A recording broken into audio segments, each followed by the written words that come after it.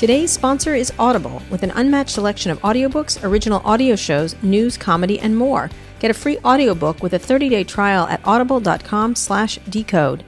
Today is also sponsored by SoFi, a new kind of finance company that offers student loan refinancing at low rates. SoFi members save, on average, $19,000 and can save you even more through an employer partner program. See how SoFi can help you at SoFi.com. Terms and conditions apply at SoFi.com/legal.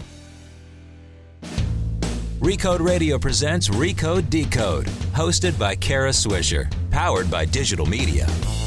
Hi, I'm Kara Swisher, executive editor of Recode. You may know me as the person who wishes Angry Birds were an Olympic sport, but in my spare time, I talk tech, and you're listening to Recode Decode, a podcast about tech and media's key players, big ideas, and how they're changing the world we live in.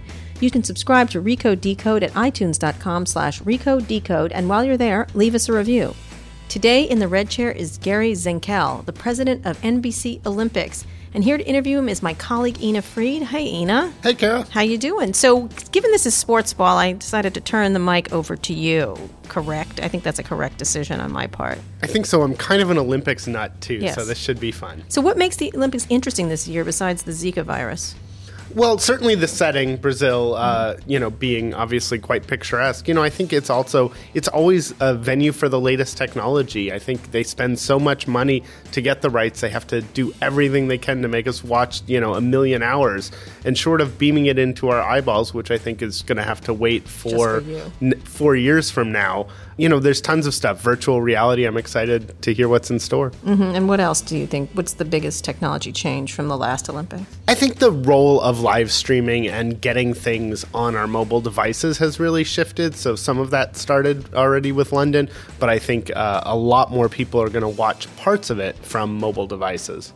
Great. All right. I'm very excited. Now let's take a listen to what you and Gary talked about.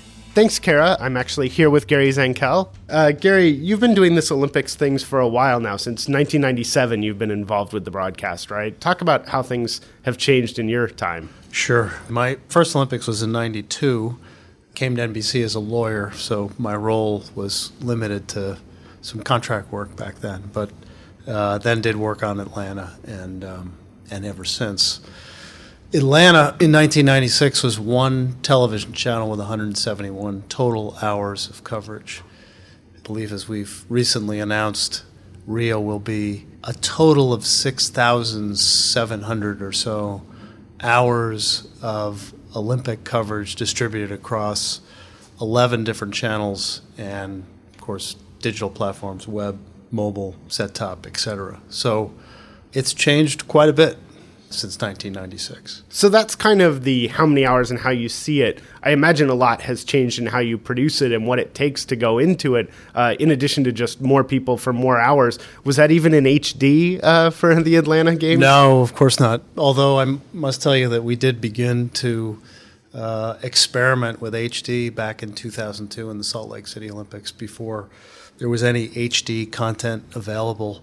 There were a couple of venues, but in any event, no, of course it wasn't. It is now fully HD, and even advancing slowly, we'll test out a 4K platform or format with a few hours in Rio. But the complexity, of course, of producing 6,000 hours versus 171 is enormous. It's taken more people, but more than the additional amount of people, it's equipment, technology.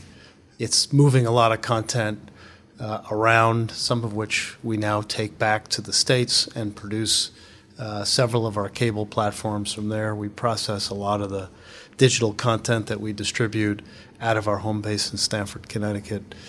So it's a wildly complex operation that has taken full advantage of the advancements of both broadcast and digital technology that have happened at a rapid pace over the last couple of decades. So most of the faces that we're used to seeing, those people will be on the ground in Brazil, but there are some of the shows, some of the cable shows that are actually produced here in the States? They are. Of course, competition is produced at a venue. No athletes in New Jersey, right? Only former athletes in Stamford, Connecticut.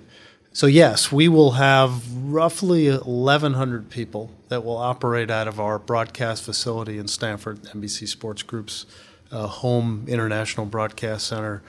We'll do it out of about 7 control rooms and 8 different studios, 60 different edit rooms, a highlights factory where we take in all of the feeds and all of the content and slice it up in different forms, about 280 feature pieces a day. So that's sort of the craft edit content. And then the rest we're cutting those highlights of virtually everything that's going on. There's a very sophisticated logging system. And we take all that content and we code it for the platform that we're distributing to, whether it's mobile, web, whether it's set-top VOD, connected television. We're pushing out content to some of the social media networks, out-of-home, health clubs and taxi cabs and gas stations. And so circulation of content is something that we're very serious about and have found that the more content we make available, the more accessible it is, the more viewing that we're seeing in our television broadcasts. The big concern with trying out live streaming with London was, if we do all this live streaming, is that going to hurt primetime? And what did you guys find? We found it had the opposite effect. The more content that was consumed on the more devices yielded more actual television viewing time from those consumers. And what's some of the psychology behind that? Because I imagine, the thinking initially was, if they're watching it, then they don't want to see it again. I imagine what you guys found is actually watching highlights or getting scores on your mobile devices, not really an ideal experience for really seeing it, and that people want to see the actual event on their biggest screen. Is that generally what you think's going on? I think it's the difference. It really highlights the difference between the Olympics, which is as much a cultural event as it is a sports event. And the audience that comes to the Olympics, which is massive and very diverse demographically in every aspect, they're coming for the stories and to share in those incredible epic moments that happen only during the Olympics every couple of years. And so the information that gets circulated during the course of an Olympic day, whether since London it's in the form of a live stream or a highlight, before London it was tremendous amount of results information that was made available when the internet started publishing that type of content. We have found that has really fueled the conversation. It has fueled the interest. And especially when the stories are good ones, when there's American victories or other great stories, great rivalries that have been developed either by us or otherwise, it churns more of the conversation, leads to more viewing, more of that primetime shared experience that the Olympics has built an incredible franchise on the back of. We're going to get a ton into the new technologies and new social platforms that really are making this Olympics different from some of the ones in the past. But I want to start with the basics. How is the average American that watches most of their content on their TV, linear TV, how are they going to be able to see the Olympics? You mentioned that many hours. Couldn't possibly do it with one channel. I know you guys are doing it with a lot of channels. Obviously, NBC will be the home for, I imagine, the marquee events. How are you looking at the other channels? Well, everybody behaves differently, but here would be a somewhat typical linear television Olympic day, which would start with the Today Show, most likely, 7 a.m. broadcast that will originate from one end of Copacabana Beach, building a very sophisticated set out there to pick up really the energy that Rio has so much of, especially, no doubt, around the period of the Olympics. And so the Today Show, in its traditional Olympic fashion, will bring people up to date on what perhaps was really moving them the day before. Athletes will join the Today Show crew interviews, and they will no doubt move around Rio and offer their audience an opportunity to experience, the culture, the people, the topography, which is amazing. They'll talk a lot about what's happening that day, and that will lead the person who has time to continue to sit in front of a television either to NBC network, which will continue with a daytime show, anchored from the other end of Copacabana Beach, again, right on the beach with a few of our hosts moving the audience around from the probably some of the most compelling events that's happening at that moment, late morning into the afternoon. NBC Sports Network, which is NBC's sports linear home, starts at 8 o'clock every morning, goes till midnight. So the entire broadcast day is on NBC Sports Network, and you'll see a lot of the Team USA team competition. Soccer, basketball, volleyball, water polo, and many other sports. If you have a keen interest in other sports, USA Network picks up during the course of the afternoon, MSNBC also during the course of the afternoon, and CNBC comes on when the market closes at 5 and runs up to the primetime show at 8 o'clock. If you're a golf fan, and it happens to be the final 4 days of the first week or the final 4 days of the second week, you're going to tune in to the Golf Channel and you're going to watch the first Olympic golf tournament in 120 years or 100 years. And I imagine you're personally pretty excited about that. So for those who don't know, you played golf at the University of Michigan. I am. I believe that though the Olympics will not be obviously deemed a golf major, those are the big four every year, it'll be an event that the world's best care deeply about. And golf used to be a big Olympic sport. Most people don't know, but it was way back when. It was a century ago, before my time. But yes, it was an Olympic sport. In any event, just to continue with the day, if you're a tennis fan, the entire tennis tournament is on Bravo. That's through the afternoon and into the evening. If you want to watch Spanish language coverage, whether you're Spanish dominant, Hispanic, or otherwise, Telemundo picks it up in the morning into the afternoon, and NBC Universo, which is our Spanish language cable network, picks it up until 8 o'clock at night. There'll be a few big soccer games in the evening that Universal will stay with. And then you're into the primetime show, and that's 8 to midnight. That's Bob Costas hosting. That is some of the marquee events that have historically drawn the biggest U.S. audiences, whether it's swimming live, beach volleyball live, track and field live, gymnastics, diving, many other sports, but those tend to be the marquee. And then if you're still hungry, Ryan Seacrest hosts our late night show, which picks up after late local news at 12:30, back on Copacabana Beach, 1:30 in the morning, Rio time, where we expect the beach to be very much alive. And he will no doubt talk about some of the big events that day, have some athletes, have some others, and lead us into 7 a.m. the next morning when the Today Show starts again. So that's a really long day of traditional television.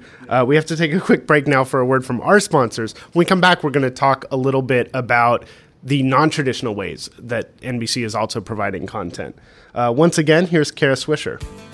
Thanks, Ina. Today's show is brought to you by SoFi. SoFi is a new kind of finance company that's helping people get out of student debt faster.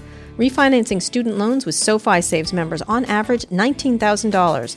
SoFi even partners with companies to help pay off employee loans. See how SoFi can help you at SoFi.com. That's SoFi.com.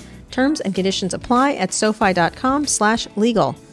This episode is also brought to you by GoCD, the open-source continuous delivery server created by ThoughtWorks. GoCD is the best integration and deployment tool you'll probably never heard of. It offers a complete customization of your software's individual needs. There's no plugin or workaround needed. GoCD just goes. Spend more time delivering and less time configuring. Commercial support and enterprise add-ons, including disaster recovery, are available. Download GoCD for free at www.go.cd. Today's show is also sponsored by Oxford Road. Ever see a TV ad or hear one on the podcast and radio and think, that could be me? You can scale your business, build your brand, and leapfrog competitors. But it's expensive, and if you guess wrong, it's over. Step 1, make sure digital works. Optimize your funnel, SEO, SEM, Facebook. Step 2, call Oxford Road, the leading ad agency in consumer tech. They buy media and TV, radio, and podcasts based on over $100 million in performance data, so they're not guessing about what works. Oxford Road won't waste your money. They engineer ads to perform using their proprietary audiolytics process, and they do it for pennies. And their world-class analytics and attribution methods give you confidence in every line of performance, just like digital. Companies like Dollar Shave Club, MeUndies, Blue Apron, and more started with Oxford Road. Go to oxfordroad.com/scale, set up a free analysis, and find out what it would cost for you to test a TV, radio, or podcast. Go to oxfordroad.com/scale right now. Back to you, Ina. Thanks, Kara. We're here talking to Gary Zenkel, the president of NBC Olympics. So we kind of outlined what you can see just by turning on your television if you have a cable package. There's obviously a lot more ways that people are consuming content. How do you guys approach on demand? How do you approach live streaming? And then I imagine this year a lot around social, whether it's Facebook or Snapchat, Twitter. How do you guys think about this? And then how is that going to experience itself for viewers? Sure. Well, let me start with the digital foundation, which is our website, NBCOlympics.com, and our mobile apps, the NBC Sports app and NBC Olympics app. We've had these products offered to the American viewer since 2000. In their infancy, they were a companion to linear television coverage. It was schedules, it was results. As technology allowed, it was an occasional highlight. And then eventually we began to offer coverage of live events. As you mentioned before, in 2012, we began to live stream every second of competition coverage, and that's 3,000 plus hours. There, in any one day, we're taking in about 100 different live event streams and pushing them out again on the web and on our mobile platforms. Could be up to 40 simultaneous feeds, because there are some venues like tennis where there are 3 or 4 courts going on at one time. There isn't a second of competition coverage that an American consumer can't watch. We will lay down commentary against all of these. And for the core fan of any one of those sports, or fans of any one of those athletes, or fans of nations that perhaps are nations of origin for them, there's an opportunity to view.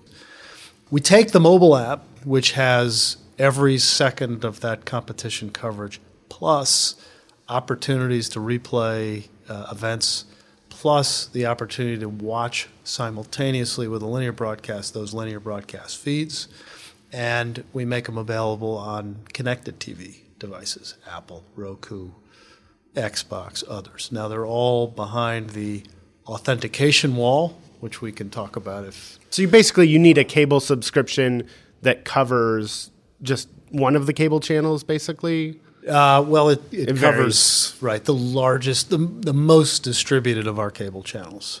So basically, anybody with a cable satellite telco subscription can view this digital package of content. And so we evolved in the cable ecosystem with the cable satellite and telco companies as our partners. Yeah, I remember way back when there was like a pay-per-view triple cast, gold, silver, bronze. Yes, well, that was back in 92, and we typically try to avoid talking about that. Yes, but that was an effort back in 92, because there was always this massive content that was available from the host broadcast.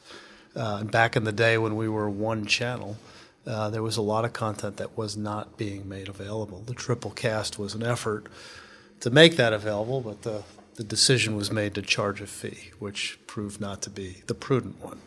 The better decision was made to go to the cable industry and partner with the cable industry. And we have continued, as I've just discussed, to distribute more and more content in more and more ways, making it accessible. So if somebody if they know they want to tune in, no shortage of ways, you're not going to miss a minute of content if you know what you want. One of the ways you guys are looking at social is, how do we get people interested in things that they don't know they want, but that their friends are interested? You have some deals with Snapchat and BuzzFeed. Talk about those specifics, and then how you guys think about social media playing a role. And obviously your goal is to have me watch as many hours of program as I can keep my eyes open for. That's correct. And so we certainly have learned that in order to engage and reach and connect with the potential massive Olympic audience, it's not what it was 2 decades ago when promotion on NBC and some of the other channels and some paid media and some radio, and you'd pretty much have alerted your audience that the Olympics was coming and why they should watch. Today, the attention of the audience is far more fragmented.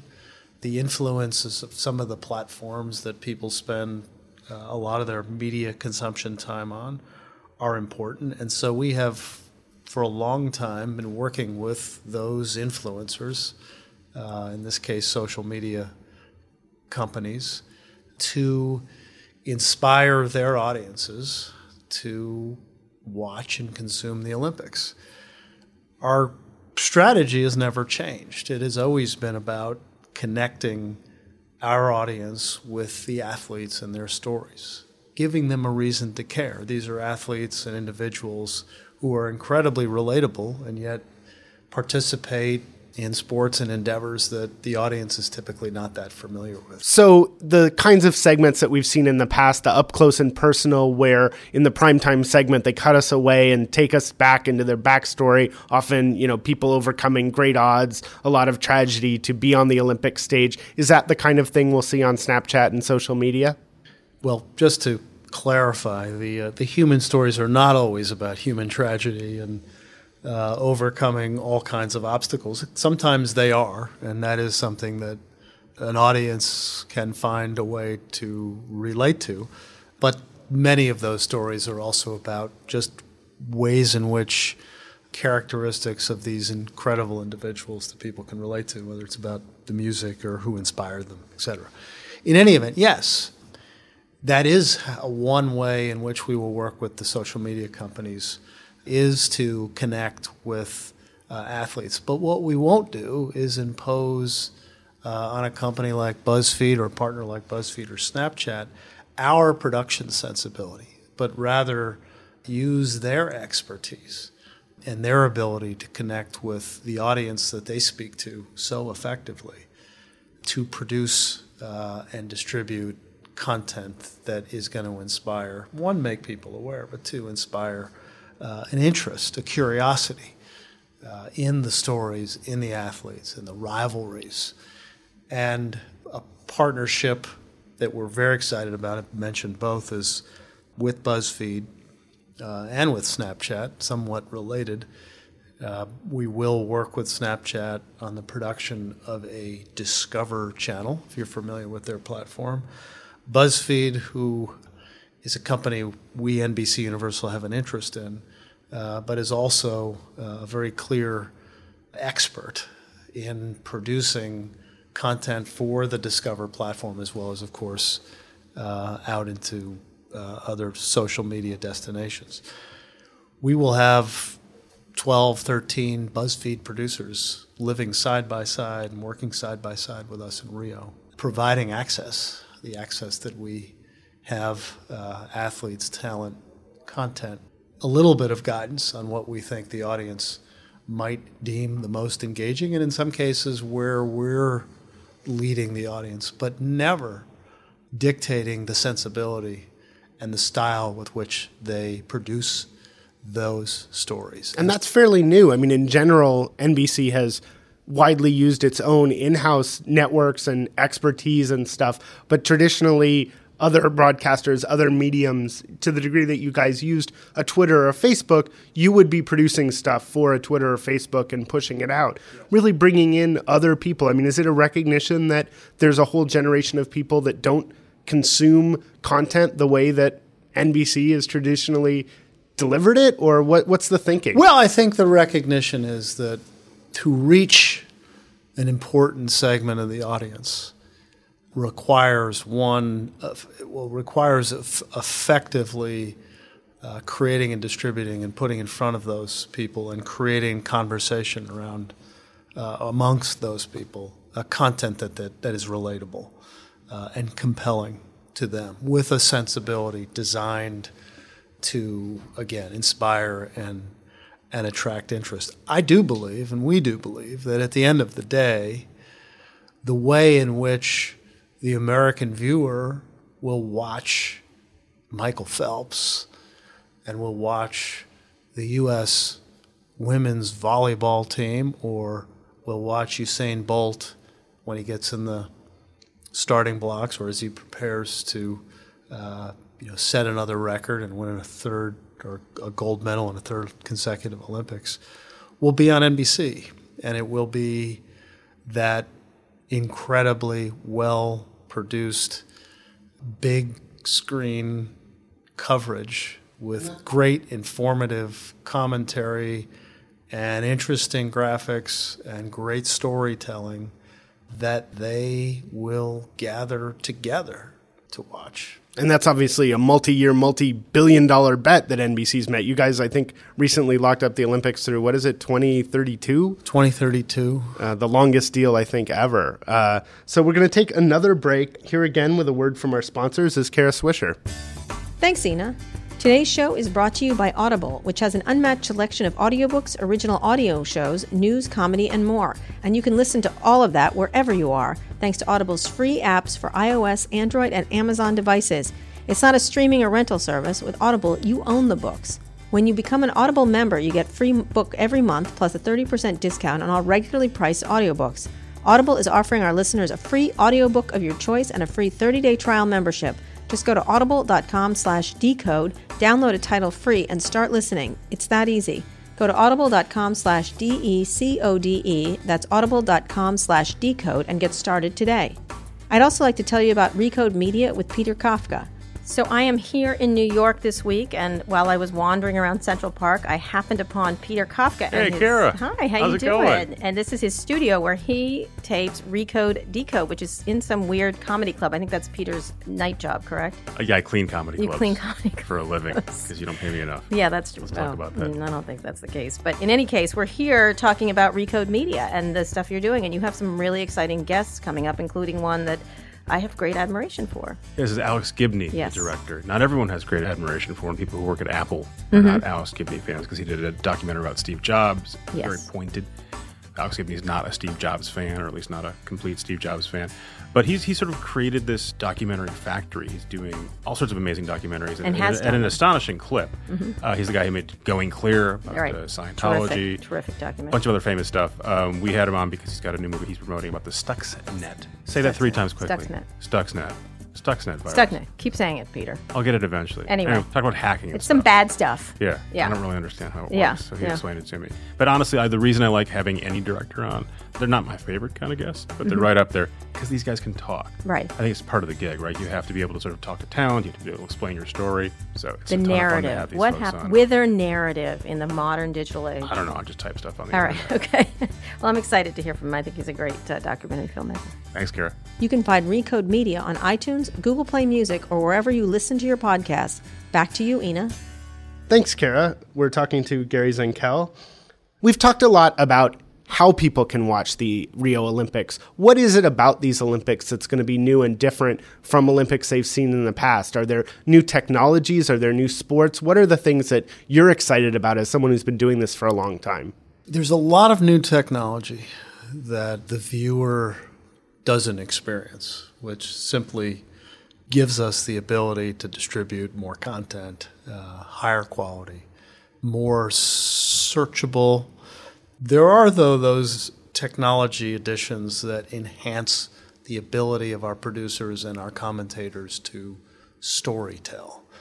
There's a technology company called Piero that will give us a tool that will enable us to show on replay a three-dimensional, 360 view of a performance, whether it be in gymnastics. There's a technology called slow motion.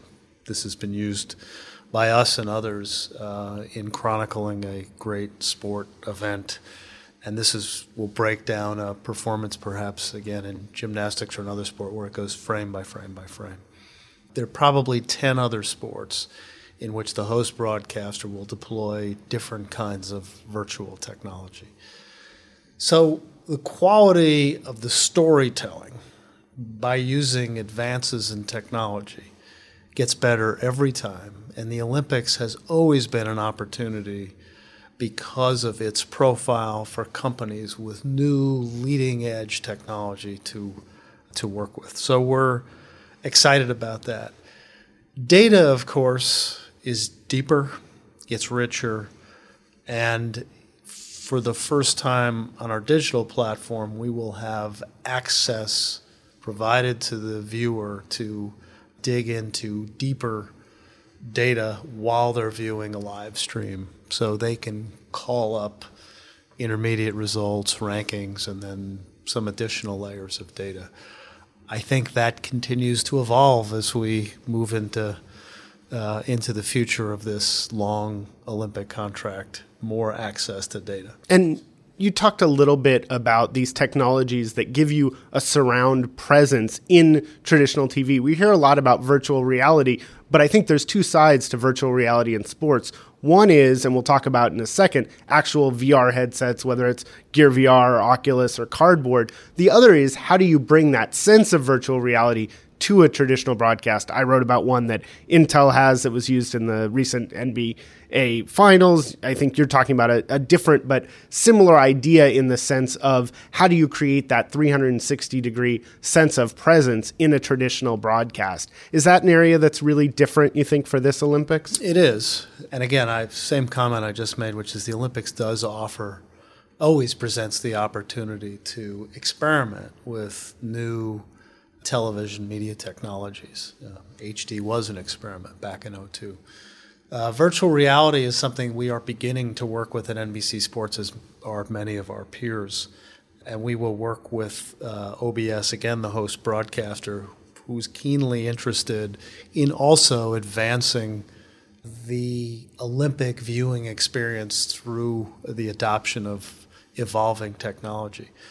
In this case, it's a partnership with them and Samsung, who is an Olympic sponsor and an advertiser on NBC's Olympic coverage, to invest in a daily VR offering of a single event. So we will move around, spend a few days at a particular venue, and then move to another. And of course, we'll start with the opening ceremony and finish with the closing ceremony.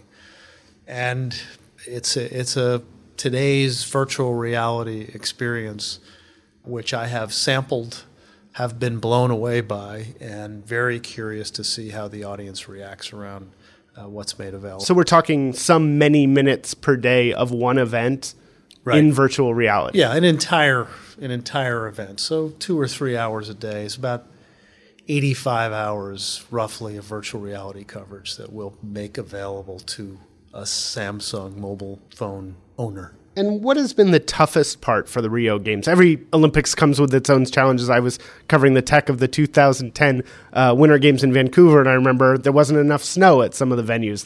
That's a really tough problem. Obviously, we've heard some about some tough challenges for Rio. Certainly Zika comes to mind. What have been the real challenges thus far? Brazil's a wonderful country. The IOC 7 years ago decided to move the Olympics for the first time to South America, to a country that at that moment in time was seeing tremendous economic growth. And since about 2013, they struggled on the backs of falling oil prices, a corruption scandal at their largest oil and gas company, now some corruption and scandal around some of their politicians. And so an economic struggle to a country that was emerging has created some challenges. But because the city of Rio had architected a plan when they convinced the IOC to award them the rights, which was built on the back of both private money and a plan designed to enhance the quality of life of the citizens of Rio, that city has remained very much committed to the success of the Olympics and these projects designed to create a successful Olympics, but also a better lifestyle in Rio. And I think for that reason, the people of Rio and Brazil have never wavered from their commitment to delivering a successful Olympics. And as a result of that, we've done incredibly well there. We've had more difficult times preparing in a home city or a host city for an Olympics than we're having in Rio. In fact, we're having, a really solid time moving in our equipment, our people, building out our broadcast space. So fingers crossed, because the world can change on a dime, but we believe it's going to be a fantastic Olympics in a fantastic, stunning location with people who are going to welcome the 500,000 visitors and 10,000 athletes with open arms and celebrate alongside them. So from an infrastructure perspective, not the toughest situation you guys have faced by a long stretch? Obviously, Zika is not something anyone's dealt with in the past. Can you talk a little bit about what it's meant both from NBC, convincing its own talent? Obviously, you have some on-air and off-air people that are pregnant that aren't going to be making the trip. Talk about what that's meant, how you guys have approached it.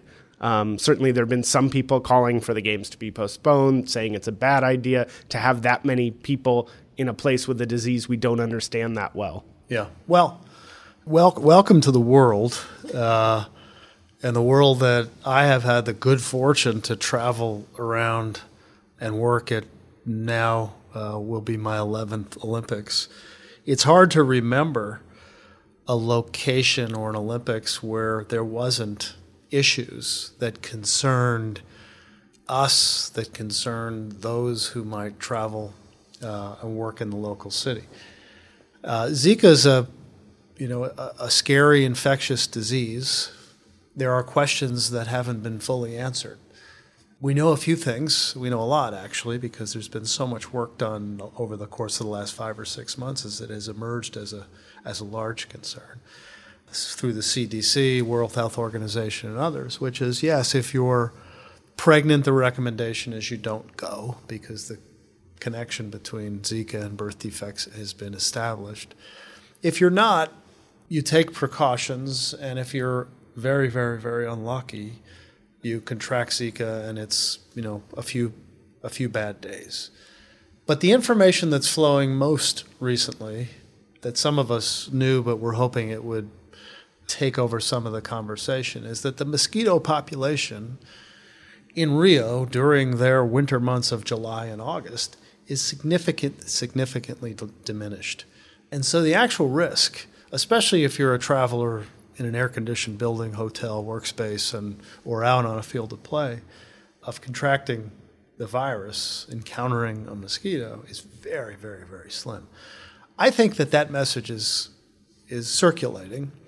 And again, those who are pregnant, and obviously there are some on our workforce, are not going to go.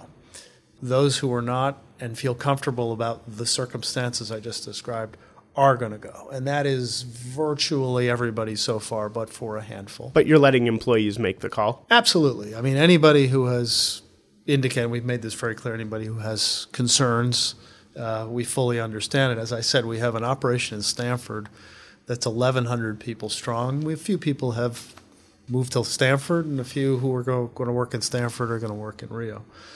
So I think it...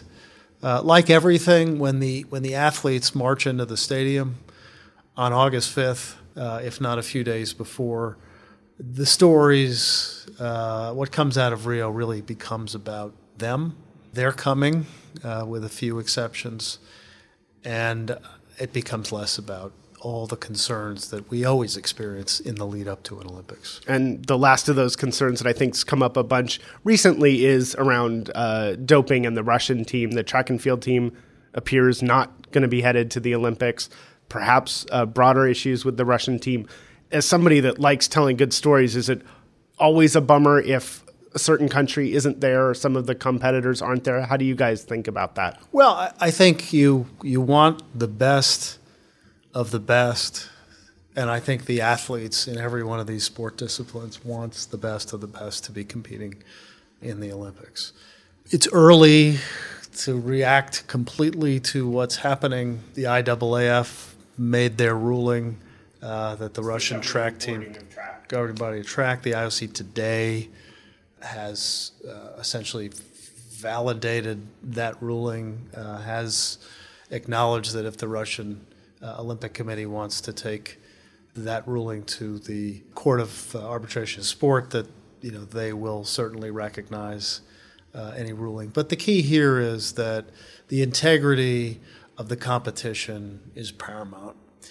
This franchise, which is a century plus old, rides on the back of that integrity. And we are, of course, encouraged and expect that the IOC and the international federations that do govern the Olympic competition take very, very seriously doping, which, of course, is unfortunate for the vast majority of those competing who are clean. So it will continue to unfold. We want clean athletes to compete. We want the best in the world to compete fairly. And we think these games are going to be fantastic. So we've talked about some of the clouds. There's always clouds, as you point out. What are you most looking forward to? What do you think, I imagine golf for you, but I mean, in general, what are some of the things that you're most excited about? Well, there's some great stories. Michael Phelps comes back, had announced he was going to retire, has gotten married, has a child on the way, has recommitted himself to swimming, has had some great results, and he's just a tremendous individual. He is a great ambassador for the Olympics and what it stands for, and so we look forward to him getting back in an Olympic pool and again competing to beat only his own records, 18 golds and 22 total medals.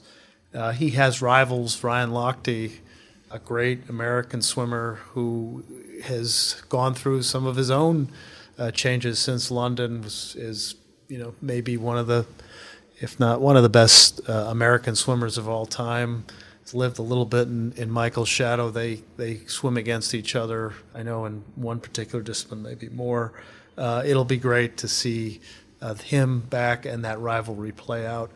There's a young woman named Katie Ledecky who was very young back in London, won a medal then, has been dominant in distance swimming. Fantastic young woman who, if she performs at the level that we've been watching her perform at, is going to be a phenom there as well. Gabby Douglas, who was the American female gymnast who won the individual gold in London, she comes back, again, very competitive, very unusual for an Olympian in gymnastics to repeat. I think it's been done since Nadia Comaneci. But there's a new women's gymnast named Simone Biles who did not compete in London, came on the scene and has won the 3 World Championship individual golds in a row since the London Games. So she's a fantastic athlete. There's Kerry Walsh, who is the beach volleyball 3-time gold medal winner, comes back again, family older, perhaps, not quite in the physical shape. I mean, in the physical shape she was, but just older. Has a new partner, is competing on Brazil's sand on Copacabana Beach against the Brazilian chief rivals of hers, and is going for that 4th consecutive gold medal.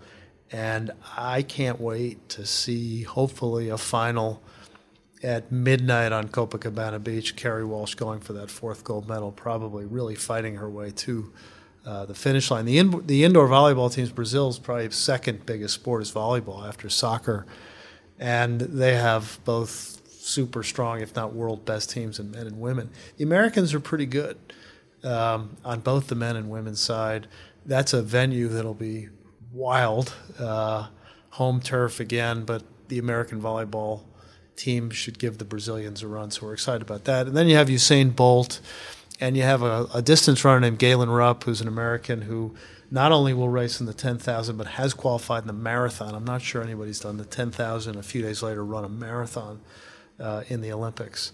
You got the women's soccer team, the women's water polo team. You have these incredible women's teams that did so well in London. Really, really a big part of the story in London was the success of the U.S. Women, among others. So again, wildly excited about that. And just really excited about Brazil and Rio. It's stunning.